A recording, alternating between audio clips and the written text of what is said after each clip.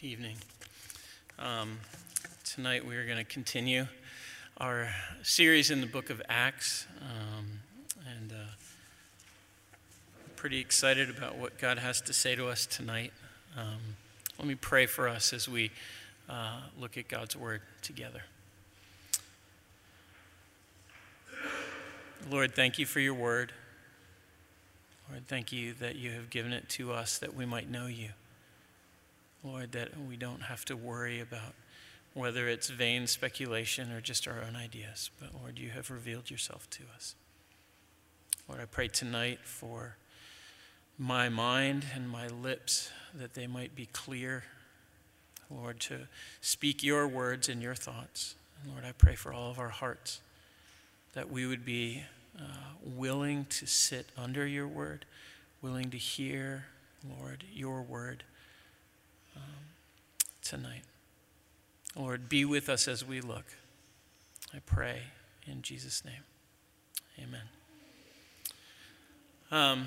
For those of you who don't know me, my name is Matt, and I'm one of the new co-pastors here at Trinity. And one of the things that's been a transition for me is that now as I come into the office every day, I get wonderful surprises in my mailbox. I have gotten on the mailing list of lots of Christian organizations that have sent me their promotional materials. And I am sure that many of these ministries are great ministries, have a heart to help people come to know Jesus and help them help people grow in their understanding of who Jesus is. But I have to admit that I sometimes get this sense that there's this little underlying subtext that says something like this: use our programs, use our materials, come to our conferences, follow our strategies, and we will build your church. And you know, as I've started out in this new role as a pastor, sometimes I'm tempted to think that if here at Trinity Baptist we had just the right worship structure, just the right small groups, just the right strategies, just the right programs, if we all went to just the right conference, man, we could build a great church. But is that really the case? Is that really how God builds his church? We've intentionally called this series that we're looking at in the book of Acts, When God Builds his church. As we look at what God did in the first century, we want to see what God is doing to build his church. And tonight, what I want you to see as we look at our section in Scripture tonight, what I want you to see is this: that as God builds his church, calling his church to be witnesses for Jesus Christ, he graciously gives us his means to accomplish this mission. Specifically tonight, we're going to see that God has given us his word and his spirit as the primary means by which he will build his church. If you want to grab your Bibles, and they're in the pews in front of you, you can turn to page 770. We're going to look at the book of Acts starting in chapter 1, verse 15. And as you're turning there, let me just give you a little bit of context so we know we're in this sort of conglomeration of Luke and Acts were all written by one guy, and he wrote this whole story about what Jesus did during his life, his death, and resurrection. And then we come to the book of Acts, which is really about what Jesus did after he ascended. And Nick, if you were here last week, Nick preached about how Jesus was with his disciples after the resurrection for 40 days. He taught them. He told them that God was going to bring them this promise of the Holy Spirit. He gave them this commission to be witnesses for him in Judea, Samaria, in Jerusalem, Judea, Samaria, to the ends of the earth. And then he disappeared up into the sky. And the disciples are standing there looking up, and the angels appear, and they're like, "What are you looking at? Get on with it." And so these disciples, they returned to Jerusalem and they gathered together. And it says in verse 15 in verse 14, that they devoted themselves, they were all together in one accord, and they devoted themselves to prayer. Why was this? Because I don't know, they're probably thinking, oh my goodness, God has given us this incredible mission. How in the world are we going to do this? And so they have returned to Jerusalem in obedience to the commands, and they are seeking God. They're saying, God, what are you going to do to build your church? What are you going to do to make this happen? And this is the question that I want us to look at tonight. What did God do? And in fact, we're going to go through a series of questions as we look through two stories tonight. In each story, we're going to look at 4 questions. And these are the questions, if you're taking notes, you can sort of hang this message on these. The first thing is, what did God do? What did he actually do? What happened during the narrative? The second question is, why? Why did God do what he did? The third question is, what is God still doing in his church today that's connected to what he did in the book of Acts in the first century? And then the last question is, how are we to respond to what God is doing today in his church? So what did God do? Why did he do it? What is he still doing today? And what about us? What is our response? What ought our response be to that? So if you have your Bibles, look with me. We're going to start in verse 15 and read to the end of chapter 1. This is our first narrative section. In those days, Peter stood up among the believers, a group numbering about 120, and he said, "Brothers, the scriptures had to be fulfilled, which the Holy Spirit spoke long ago through the mouth of David concerning Judas, who served as a guide for those who arrested Jesus. He was one of our number, and he shared in this ministry. And as with the reward he got for his wickedness, Judas bought a field. There he fell headlong, his body burst open, and all his intestines spilled out. Everyone in Jerusalem heard about this. So they called the field in their language Akeldama, that is, field of blood.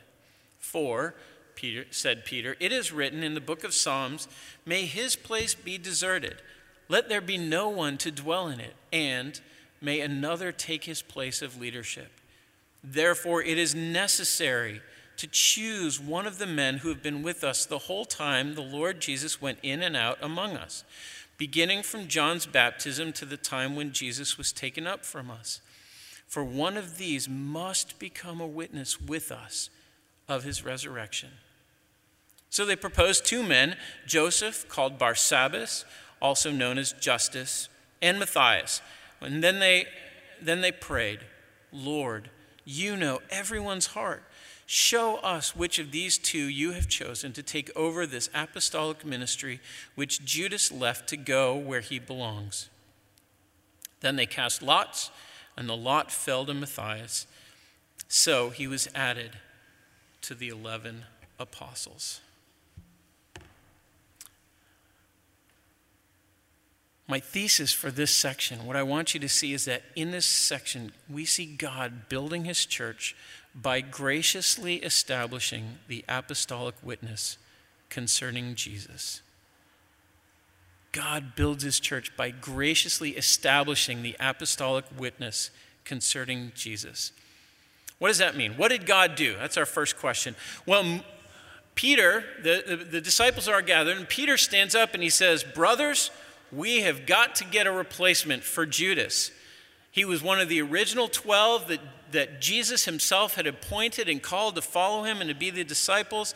And he was the one who had forsaken that place among the 12. He said, I don't believe this. He rejected Jesus, and he forsook his place by his wicked betrayal of Jesus Christ. So Peter says, we've got to do this. In verses 21 and 22, he set some criteria. Whoever could replace Judas must be someone who has been there the whole time. Someone who has seen Jesus from John's baptism all the way through to his life, his death, his resurrection, and his ascension. It's essential for these men that these men be able to say, I was there. I saw Jesus heal this man. I heard Jesus speak these words. This is what it means to be a trustworthy eyewitness, is someone who is actually there. And for Peter, it was an essential characteristic of any replacement apostle. The other thing you see is that the apostles, having thought through that criteria and picked a couple of guys who met this criteria, they sought the Lord. They said, Lord, will you choose this person? This office, this role is so essential that, God, we need you to choose this man. And so, by the surprising means of casting lots, which, as an aside, I do not think is a normal means for us to make decisions about how to do things in our daily lives. You can ask me about that afterwards. I don't think this is meant to be a paradigm, but God used casting lots to say, Matthias, he is the one. So that's what God did. God replaced Judas with Matthias as one of the 12 apostles. Now, for the last 5 minutes, some of you have been sitting there, just like I did for a significantly more time this week, thinking to myself, so what? Why was this important? Why did God have to replace Judas? Why is this such a big deal? Why? Peter says, we must replace him. We must have someone to play this role. It's repeated multiple times. Why must? Let me give you two thoughts that I've had about this. First is that there were probably some in the first century who wondered if the good news of the gospel is so great, if God is such a great God and he has given us Jesus to be the Savior of the world, what happened with this guy Judas? How did he get in to be one of the 12 in the first place and then turn around and betray Jesus? That doesn't give me a lot of confidence that either God knew what he was doing or Jesus knew what he was doing. Well, in fact, I think the replacement of Judas is meant to counteract that by saying, oh, friends, brothers and sisters, God knew exactly what he was doing. In fact, God had foretold long ago in the Old Testament that there would be one who would play this role. That Judas, through his wickedness, chose to betray Jesus, but God was not taken off guard. And God had a plan, and God was going to fulfill that plan, and he even used Judas to do that. God's plan is not in question because of Judas's betrayal. And the replacement of him is an essential affirmation that God is still in control and God is still accomplishing his plan in the world. But then you might still ask, well, yeah, but why did there have to be 12? Well, we gain a little bit of insight from the Psalms that Peter quotes in verse 20. Peter quotes from two Psalms in the Old Testament that are both Psalms of the King David. And during David's time, it was sort of the high point of God's kingdom in the Old Testament, when the 12 tribes of Israel were unified in one kingdom, and where the worship of God was great and he was glorified.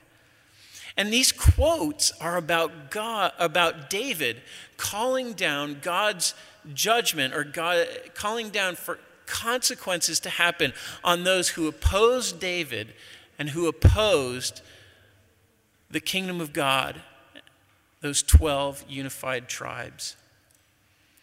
And here I think is the key, that these 12 tribes were symbolic of God's kingdom and what he was building.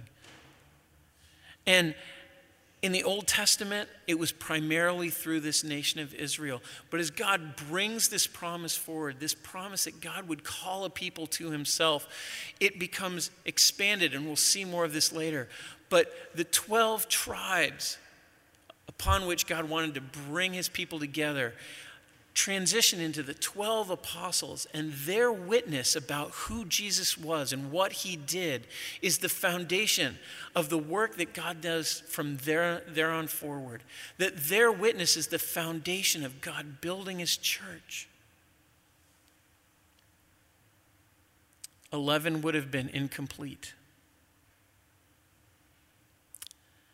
And this is why it was so important, as it says in verse 26, that Matthias must be numbered with the 11 apostles. The work was complete. God had fulfilled his plan and established his apostolic witness concerning Jesus.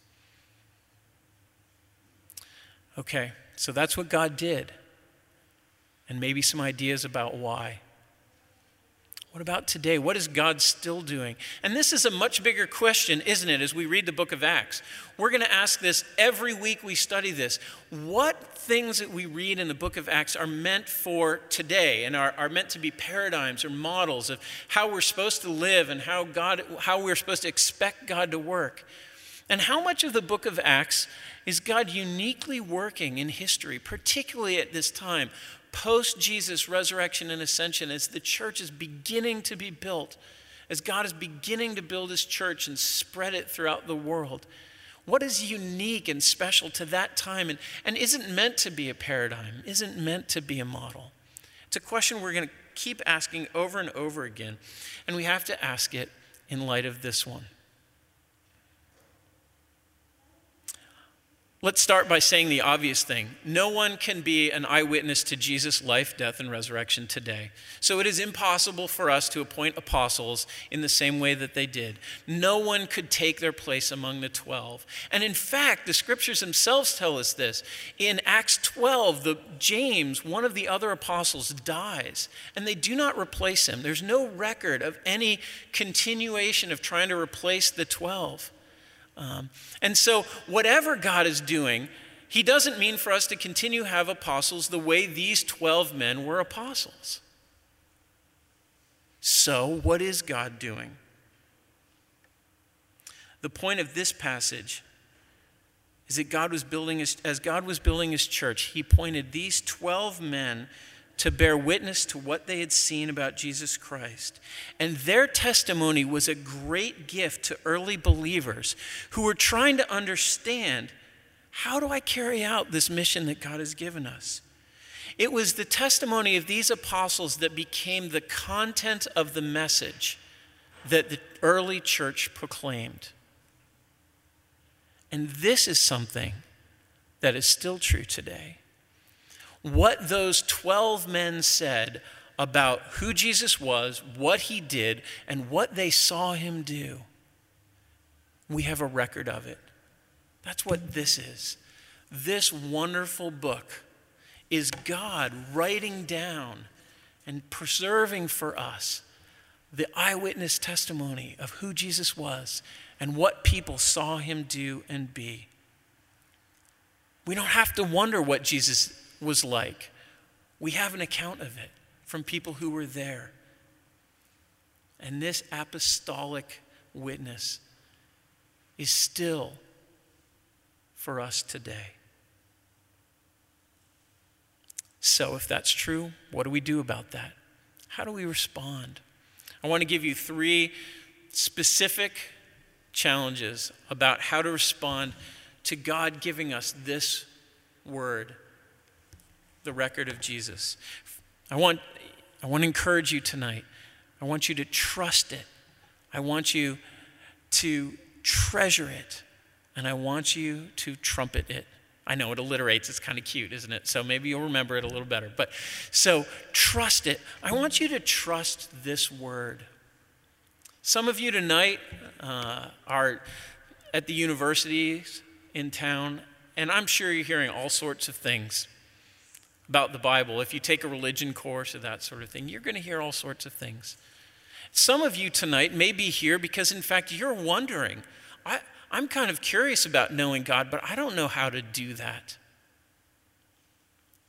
What I hope you've heard me say tonight is that God cared that the record about his son, Jesus Christ, be recorded by people who were actually there, who could say, I saw Jesus do this. I heard him say this. And that's what we have in this book. I know it's not that simple for some of you, And we would love to engage, Pastor Nick, Pastor Greg, and I, and others, we would love to engage with you about why we think that God has preserved this word and this testimony about Jesus for us. But I want to encourage you tonight, trust it. I think God has preserved it for us. Trust it. Not only trust it, but treasure it. God saw that this apostolic witness was so important that he made sure, he made sure there were 12, and he made sure that these men and their testimony was written down for us. He saw it as essential and precious for his church going forward.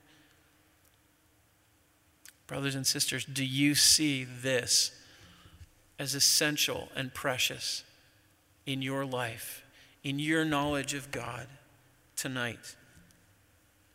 How might you treasure it? Let me give you a couple of really quick ideas. One, read it.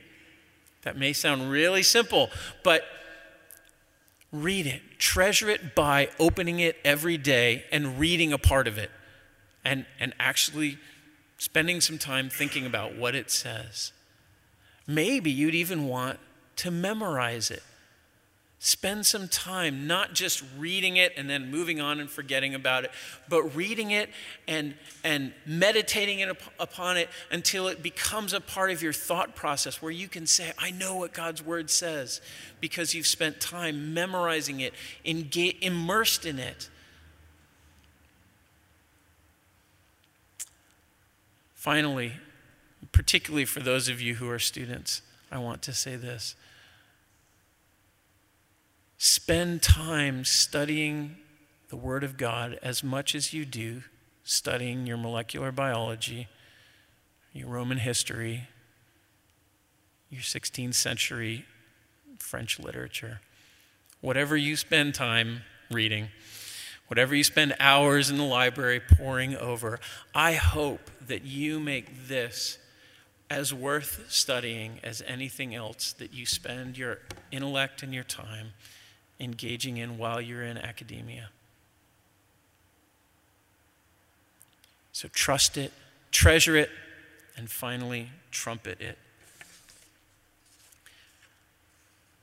In the early church, one of the remarkable things is it wasn't just the professionals, it wasn't just the 12 apostles, but every believer proclaimed the good news. They praised God for his mighty works. They were telling this glorious message that Jesus did not just die, but he was raised from the dead, that forgiveness of sins, new birth and life with God, hope of eternity, all of these are possible through faith in Christ. This message brought joy to their hearts, and it moved their lips to speak of this great truth. If we are convinced of this, friends, trumpet it. Don't be ashamed. Don't be afraid. It is frightening sometimes to be a witness. People ask you questions you might not know the answers to. People will throw things at you that you had never thought of. But God has preserved an eyewitness account of who Jesus was for us, not just for our benefit, but to tell others about it as well.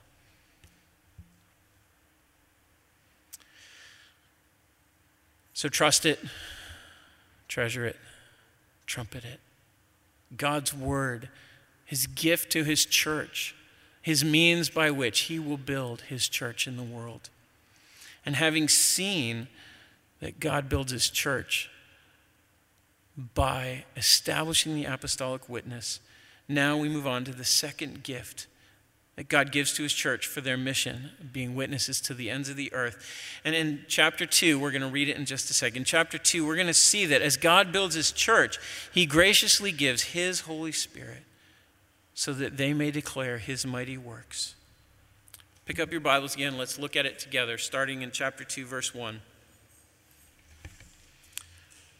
When the day of Pentecost came, they were all together in one place. Suddenly, A sound like a blowing of violent wind came from heaven and filled the whole house where they were sitting.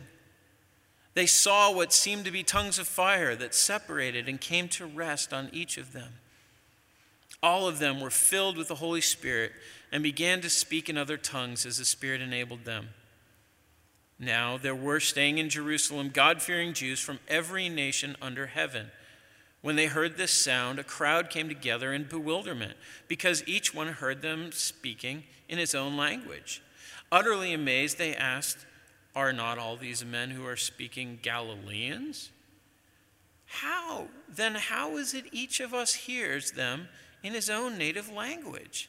Parthians, Medes, and Elamites, residents of Mesopotamia, Judea and Cappadocia, Pontus and Asia, Phrygia and Pamphylia, Egypt and the parts of Libya near Cyrene, visitors from Rome, both Jews and converts to Judaism, Cretans and Arabs, we hear them declaring the wonders of God in our own tongue." Amazed and perplexed, they asked one another, "What does this mean?" Some, however, made fun of them and said, "They've had too much wine."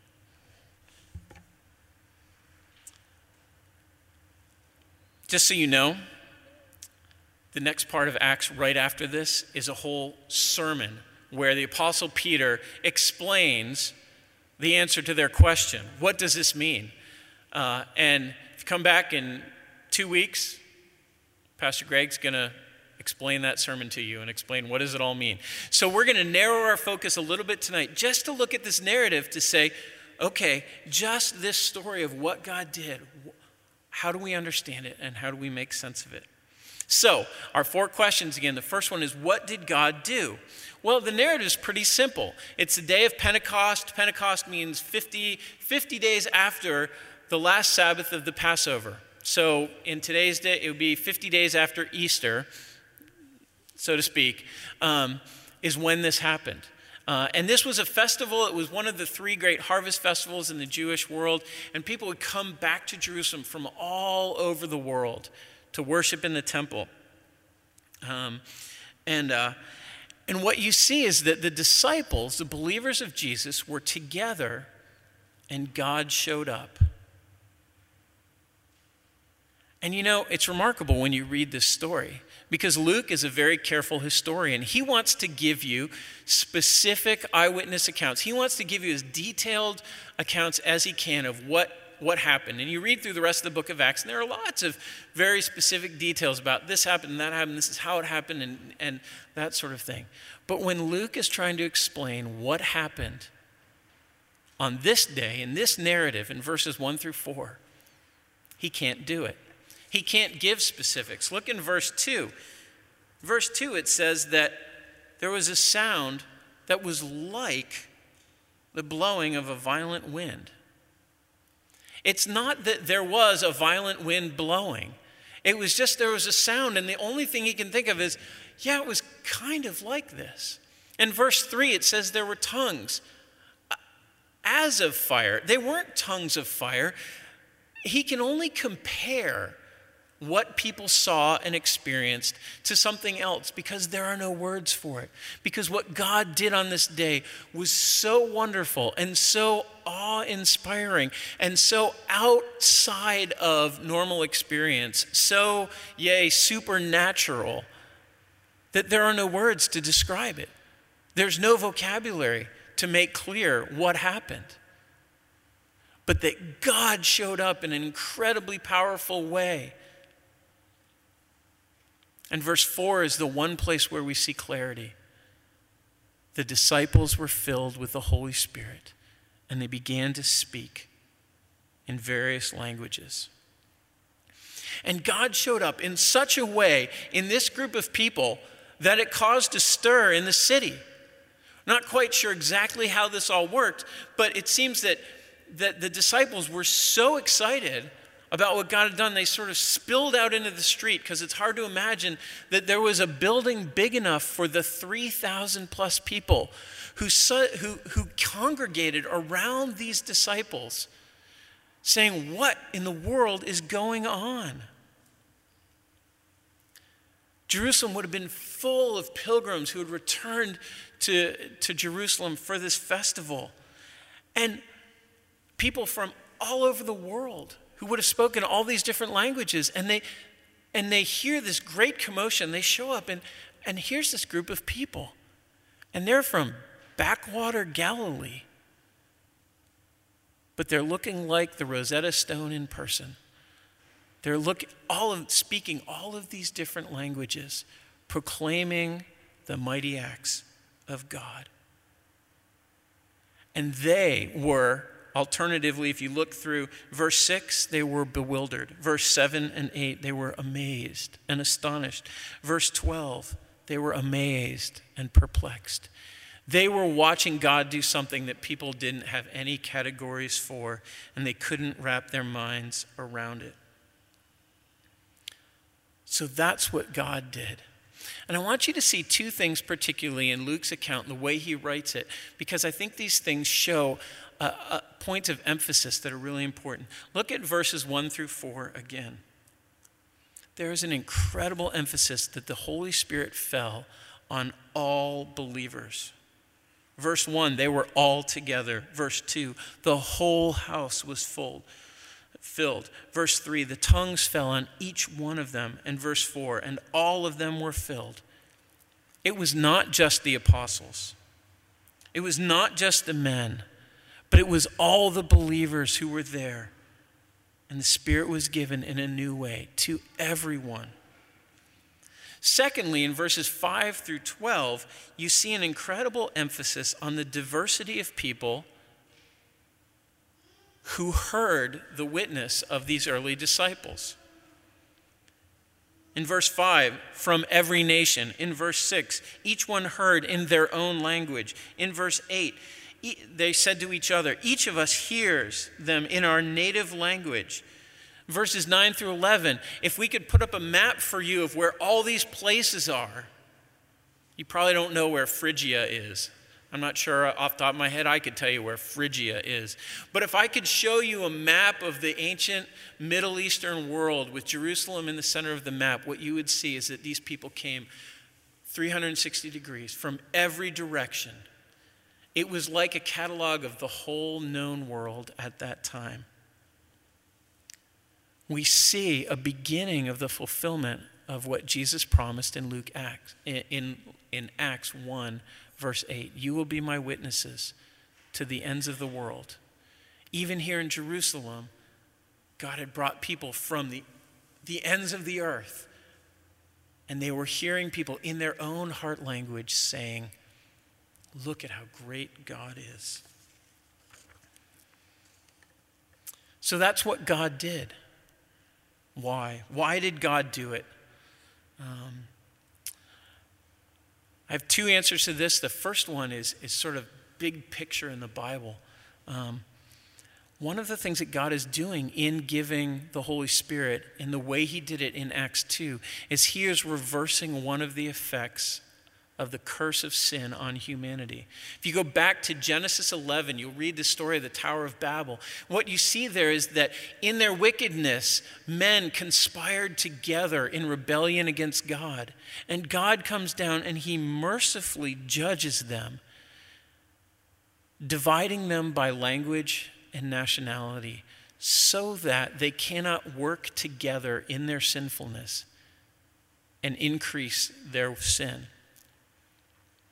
God created that day languages and the diversity of the world that we live in today.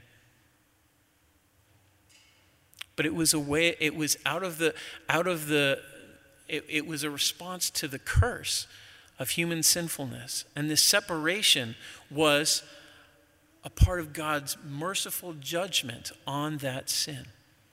But here in Acts, you start to see that God is doing something of bringing all of these nations back together. And if you look ahead to the very end of the Bible in Revelation 7, 9, what you see is that there are people from every tribe and every tongue and every nation, language that's used expressly here in chapter 2 of Acts, worshiping around the throne and around Jesus, the Lamb of God, declaring his praises. One of the reasons why God did this is to begin to reverse that curse and to begin to broaden out what God is doing in the world so that at the end of days there will be people from every tribe and tongue and nation. People from Vienna, Austria, who speak Turkish and who speak Schweizerdeutsch, I think is what it's called. Right? There you go. And Hebrew and Aramaic and Swahili and Cantonese. And all these people are going to worship God together. And this, what God did at Pentecost, was the beginning of a reversal of that. But secondly, there's a very clear and obvious purpose. God poured out his Holy Spirit and enabled people to speak in these languages so that they could proclaim the wonders of God to people in their own language. He enabled these people, these 120 people from backwater Galilee, to be witnesses to all these people where they could not speak a common language normally, or where they would not hear the words of witness in their own heart language. This is God's calling. This is God's gracious gifting to produce God's purpose in his church. Okay, so that's what God did, and that's why he did it. What about us today? And as we dive into Acts 2 with this question, I will just say that this is probably one of the most debated passages in the scriptures about what is applicable today and what is not. And there are brothers and sisters who I know and love who will disagree with me on what I'm going to share with you. But I want to give you a brief explanation of how I understand it and talk about the significance of the giving of the Spirit for our church today. And briefly, what I want you to see, what I'm going to point out is that I think there are two things that God did that are specific to that time and not meant to be models. And there are three things that God did that I think are meant to be ongoing things that we ought to expect as a part of God's church today. The two things that I think are clearly unique and that we ought not to expect are this: the experiential phenomena, the sound and the tongues of fire, tongues like fire, and the giving of the ability to speak languages that you wouldn't otherwise be able to speak, or the giving of tongues. Those two things I think were unique. The phenomena here seems to be connected with the start of a new era. You can read through even the rest of the book of Acts, and people come to faith in Jesus.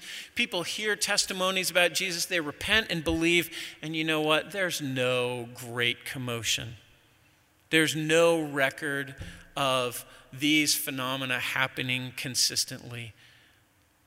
It seems to me that what happened at Pentecost was a unique time, kind of like what you see sometimes in the temple in the Old Testament, or maybe on Mount Sinai, when God wants to say, "I am here," in a very pronounced way. But it's not necessary. God can do that in lots of different ways.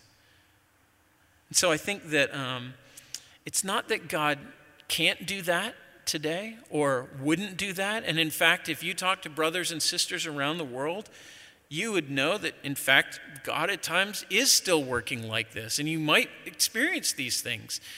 We might experience them here in New Haven. But I don't believe there is a biblical basis for an expectation or a requirement that these things must happen. No matter how much our human nature might really crave God being like that. Sometimes we really want that, right? God, why don't you just show me something so crazy that I give up. Okay, I get it. But God doesn't work that way. He doesn't work on our demands. And in fact, Jesus warns us to be careful of that craving because, in fact, it's not actually true. That even if we see people rise from the dead, we won't believe in Jesus. So, God gives a phenomena, but I think it's special. And similarly, I think in this context, the speaking in tongues is something special. I think it was specifically for that time and that place that these men and women were suddenly be able to speak a different language. Were suddenly able to speak in a tongue that they didn't know otherwise. And I know that there are brothers and sisters out there who would say that speaking in tongues is a necessary, is a required experience of receiving the Holy Spirit. And I'd simply humbly submit that I think if you read 1 Corinthians 12, it says clearly that speaking in tongues may be a gift for some, and in fact is a gift for some, but it is not a universal gift. It is not for everyone in the church. When you read the argument of that chapter in 1 Corinthians 12, you'll see that's exactly the point, that God gives a diversity of gifts so that we will need to depend on one another and be blessed by one another's gifts. And it cannot be a requirement for all people to receive the Spirit, to speak in tongues. It is rather a historical account of how God chose to empower these people in this context so that they could be witnesses for Jesus to the people around them. So those are the things that I think are not paradigms, not models, not ongoing things that we ought to expect from God. What are the things that we ought to expect? I think there are three things. They are the universal giving of the Spirit to every believer, the noticeable effects of the Spirit in the life of the believer, and the empowering by the Spirit to help the church fulfill its mission to bear witness to Jesus around the world. First, you see that the Spirit is given to all believers. And this is a remarkable shift from the pattern we see in the Old Testament, where the Spirit comes on individuals for particular tasks. You can think of some of the people where it says this explicitly. The Spirit is given to Samson, or to King Saul, or to David, or to Ezekiel for particular roles or particular tasks that God has for them. But even in that list, two of them, Samson and Saul, God then later withdrew his Spirit from them. The Old Testament goes on and it says, and it sort of confirms that this is how the Spirit worked in the Old Testament by saying there is a day coming. In Jeremiah 31, I will put my Spirit in your heart. In Ezekiel 36, I will put my Spirit in you. This promise that there will be a day that will come when God will put his Spirit to dwell in each of his children, in every believer. And in fact, this is what we see in Ephesians 1:13, that the Holy Spirit seals us. The Holy Spirit comes and dwells in us to mark us like an old wax seal. This is mine. God says, this is mine. This man, this woman, they are mine.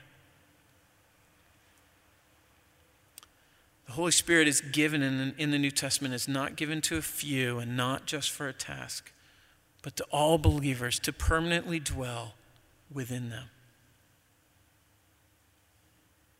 So that's the first thing we ought to expect today, is that all believers have the Holy Spirit. The second thing is that though we ought not to expect the sound like a mighty rushing wind or tongues like fire falling upon us, we ought to expect that the Holy Spirit makes a difference, a noticeable difference in our lives. In John 3, Jesus describes a man born of the Spirit as being like the wind. You can't see the wind, but you see its effects. You know it's there because of the effects. The leaves and the trees move. You feel the wind on your face. That's the way the Spirit is supposed to be with us. What does this look like? Well, in Galatians 5, we see that the Spirit is given as a fruit-bearing power in our lives. It is meant to create in us a character that is more and more increasingly like Christ, that we have an increase of love, joy, peace, patience, goodness, kindness, gentleness, faithfulness, self-control. That God will give us these things in increasing measure, not perfection, but more than we would have had without the Spirit in our lives. And not only does the Spirit give us this fruit, this is the Spirit, this fruit-bearing power, but it is also a gift-giving power. That is, the Spirit gives us gifts to serve, to build up his church, and for the building of his kingdom and the spread of his kingdom throughout the world. And you see that these gifts may or may not be spectacular. They might be speaking in tongues, but they might be in having mercy. They might be in words of prophecy, but they might be in gifts of administration. They might be a gift of teaching, but they might be generosity and giving.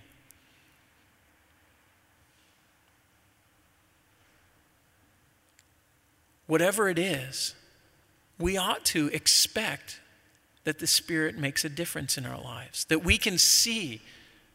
And it's really hard to see it in our own lives, I'll just be honest. It's much easier to see, but we ought to be able to see for one another that the Spirit is at work in our lives, fruit-bearing, gift-giving, life-transforming. Finally, God has given to all who believe in Christ his Spirit to empower us to be witnesses, to speak of that which we have seen and heard. If you tonight are here because you have already placed your faith in Jesus Christ, you know what God has done in your life. You've seen him. You've heard the words about Jesus, and you know that somehow God took hold of you through that and made you his own. And you have a story to tell about that. And God's Spirit is given to loosen your lips.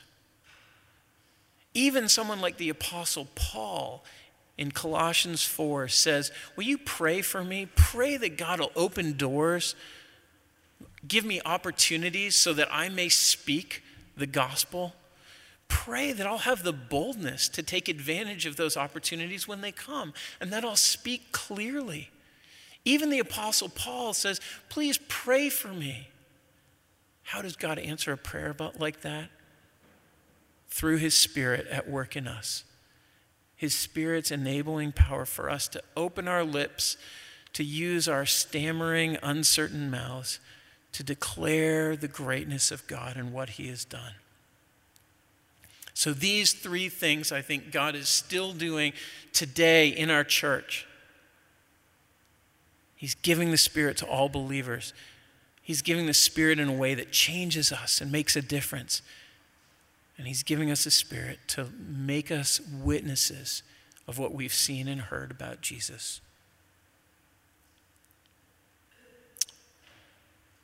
What a precious gift he has given us in his Spirit.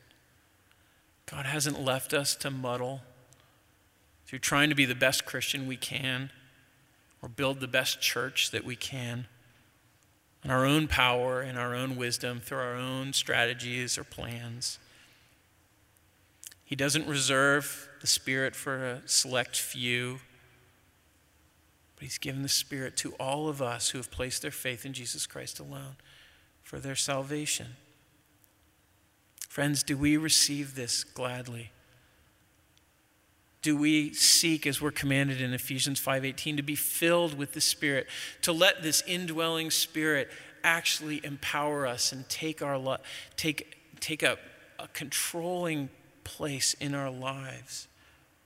Do we confess our dependence and our need for God to do these things in our lives that we cannot do on our own, to empower us for service, to transform us into Christ-likeness, to open our mouths to be witnesses, things that we cannot do in our own strength and power? I don't. So often I take on my day in my own strength and wisdom. I may acknowledge thankfulness to God for saving me through Jesus Christ and making me his. But, in essence, I say, thanks God for doing that, but I can take it from here. I got it. But how antithetical this is to the very gospel that we have believed. God in his grace has saved us in Christ because we could not save ourselves.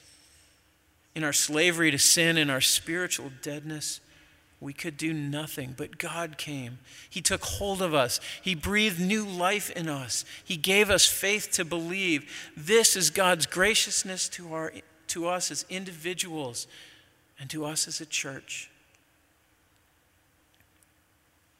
It is not that God saves us and then leaves us to figure out how to do it on our own, how to build itself up. Remember, God is building his church. Jesus is building his church, and the gates of hell will not stand against it. He has graciously given us these two gifts, the apostolic deposit, his word, and his spirit, as the means by which he will build up his church, both individually and corporately. By his grace, he calls that we would simply cling to these, trust in these, take hold of these. Not our own plans, our own strategies, and our own energy to build his church. Trinity, do we believe this? Do we really think that this is God's means to do what God wants to do in building his church? You know, as we embark on this new season in our church, I want to invite you to join me in seeking God, that he would build this church for his glory, that he would use this church to be witnesses to Jesus Christ here in New Haven and to the ends of the earth.